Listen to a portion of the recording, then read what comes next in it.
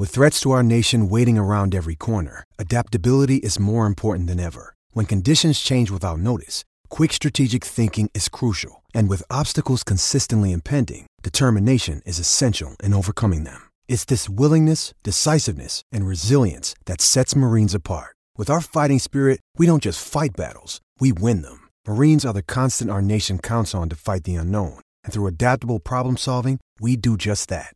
Learn more at marines.com. You're listening to HuskerOnline.com, your authority on Nebraska athletics. And we're back here on the Husker Online Show. Sean Callahan, Robin Washad, as we're going to talk recruiting in our next segment. Huskers got another commit, number 12, and Nate Klaus is going to give us more on that. But it is time for the mailbag, as lots of questions again this week. We're going to pull from the weekly Red Sea Scrolls chat. And first question out of the gates, I'll answer this one. I don't even need much of a follow-up, but when will camp start? Well, the calendar remains the same. Next week on Monday begins organized workouts. Then 2 weeks from that is when the mini camp begins. And then from that point on, August 7th is the first day of camp. And once you go into camp, you are allowed to have your team for as many hours a day as you want. So there's that's the schedule. That's the plan. Nothing's changed. Anything to add on that, guys? Nope. All right. This is a question you covered it. For Nate. Looking at those 2022 in-state prospects, give me your ranking list in order of most likely to least likely to commit, and they're all 4-stars. Micah Riley from Bellevue West, the 4-star tight end. Deshaun Woods, the 4-star offensive lineman from Omaha Central, and then 4-star outside linebacker Devon Jackson from Omaha Burke. What are the chances for Nebraska if you had to rank these 3 names in order? Yeah, I'll start with least likely to most likely. I think Devon Jackson at this point in time is probably looks to be like the hardest one out of the group to get. And that's mainly just because, he's not originally from Nebraska. Both of his parents played, college sports at Illinois. His dad was a football player. His mom was a really, really good sprinter there. So he's not necessarily a born and bred in-state kid. And even those guys have become harder and harder to lock down. So that's going to be a battle. That's going to be a big battle, in my opinion. Then Micah Riley, the talented tight end out of Bellevue West. I think that there's a shot there, but it's going to be tough as well. And he's got some really, really nice offers. You look at his offer list, and man, he exploded in the spring. He's got a ton of Big Ten offers.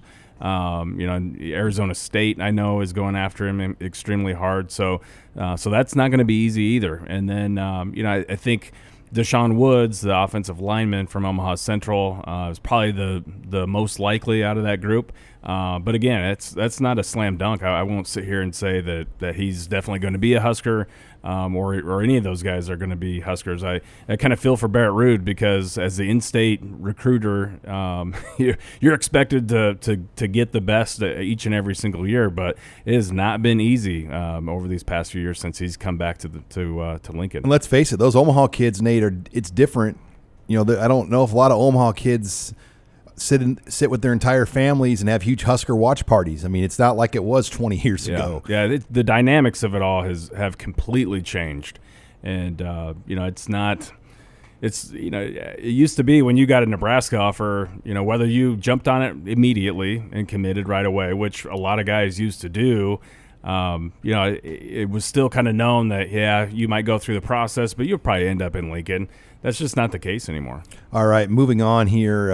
Question I'll take on this one is Jaden Francois on campus? Yes, he did get to Lincoln on Monday of this week. There's only one scholarship player not in Lincoln right now. That is Australian punter Daniel Cherney, who is still waiting on his international travel visa, Robin. And you've got some insight on what could end up being kind of a mess with travel visas for international athletes, and that includes a lot of basketball players. Yeah, so with basketball, obviously, they still also have 2 scholarship guys waiting to come back, in Ivan Wagerogo in Paris, or France, I should say, and Thorgeir Thorbjornsson in Iceland. And right now, it's just a holding pattern. They're waiting for those travel restrictions to be loosened and to be allowed back into the country. And there's no telling when that's going to happen. But then, the next layer to this is, the U.S. Immigrations and Customs Enforcement, otherwise known as ICE, issued new guidelines earlier this week saying that international students that are here on visas, those visas would be void if they're at a university that offers primarily online courses. So, if there's a school that goes strictly online, those visas are void, and new visas won't be reissued, and essentially they'll have to be deported. And so right now, Nebraska has 6 guys of their 13 scholarships that hail from other countries, and so that's something that is definitely going to be closely monitored by Nebraska, and I'm sure programs around the country, because the international influence on college athletics is as great as it's ever been, and there could be huge repercussions if this thing continues forth the way it's set right now. All right, question for everyone here. Has the Big Ten, how do you compare the Big Ten West to the Big Ten East? And if you took Ohio State out of it, how comparable would you say the East is to the West when you look at what Wisconsin's done, what Minnesota, what Iowa, and you've got teams like Illinois who can knock off of Wisconsin. You got Purdue's improved. You got Northwestern who just recently won the West, and obviously Nebraska is still the wild card. If Nebraska can get back to being quote Nebraska, then I think that conversation even intensifies that the West is the deeper division of the two. Yeah, I think there's no question in my mind. I think the Big Ten West is significantly stronger top to bottom than the East, but the two best teams in the league are Ohio State and Penn State, and I think there's a pretty significant gap between 2 and 3. So those two are the clear cut. Now Wisconsin, though, last year beat Michigan, and they got the Rose Bowl bid, and Minnesota beat Penn State. Yeah, but so no one predicted any of those teams. So all I'm saying is, just looking at it right now, just on the talent on those respective rosters, it's Ohio State, Penn State, and everybody else. But when you take the collective divisions and the strength of those divisions, I got the West all day from top to bottom. Yeah, the West has clearly closed the gap quite a bit compared to 3 or 4 years ago. I think we can all agree on that. Now, the upper echelon, Ohio State, Penn State, that's still, there's still a pretty big gap there between those two programs and the West. But I totally agree, Robin. I think from top to bottom, the West is become maybe more the more impressive division in the conference, and I think it's still trending upward. I think that when you look at Minnesota, when you look at Nebraska, Wisconsin is Wisconsin, Iowa is Iowa. They're both steady programs, but you've got a couple programs I think that are on the upward trend here, or will be here, over the next couple of years. I get this question a lot, guys, and it's kind of your diehard 90s fan that will ask this question from, do they have the Unity Council still? Is the Unity Council still a part of the program? And what happened to it? And, they do have a form of the Unity Council. They have players in each grade, each position group that have leadership over certain areas of workouts and the program and the off season, et cetera. So is it called the, quote, Leadership Council? No.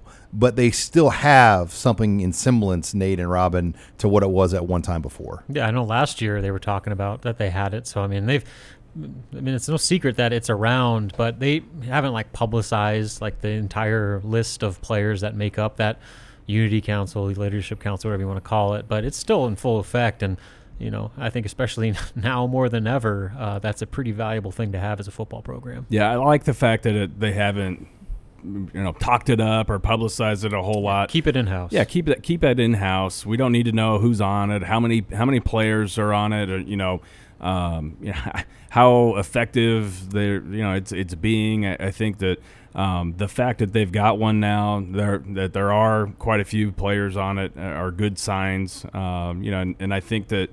I think slowly but surely we can all agree that the culture has gotten to the point now where, and Frost has always talked about this since he's gotten here, the players need to police the players. If a problem gets to the coaches, that's a pretty big deal. It needs, the little issues need to be taken care of by the players, and I think that the program's kind of starting to get back to that. All right, final question. Don't have anything light to end on, but biggest concern. We got a question in the chat this week. is without a doubt the D-line / outside linebacker your biggest concern going into the year? And for me, that is my concern. I think the offense has the pieces in place. The O-line's veteran. They've got better receivers coming in the program. Tight ends are back. They've got a running back back. They got quarterbacks back. I think of all the position groups, to me, there's no doubt OLB, D-line is the big question for Nebraska going into 2020. Yeah, I mean, just looking at the roster, that's definitely the choice. There are other factors that might have pretty significant implications, like will Adrian be Adrian? Can he stay healthy? And if he can, that obviously has a pretty good ripple effect on everything else that goes with Nebraska's offense. So, I mean, there's other things that you can make an argument for. The inexperience at wide receiver, I mean, that's another thing to look at. But just looking at the depth chart and looking at the names at those two, position groups, I'd say that's pretty obvious. Though that's probably the biggest concern. Yeah, I would agree. I think those are the two biggest concerns, and not because they're absolutely void of talent. I think there is talent there, but at this point, it's mainly unproven talent. You've got you've got a lot of projecting or what guys could possibly do at those positions. Now they just need to go out and do it. All right, Nebraska picked up a new commitment from Ladarius Webb Jr. We're going to get Nate Klaus's thoughts on that and more next. You're listening here to the Husker Online Show.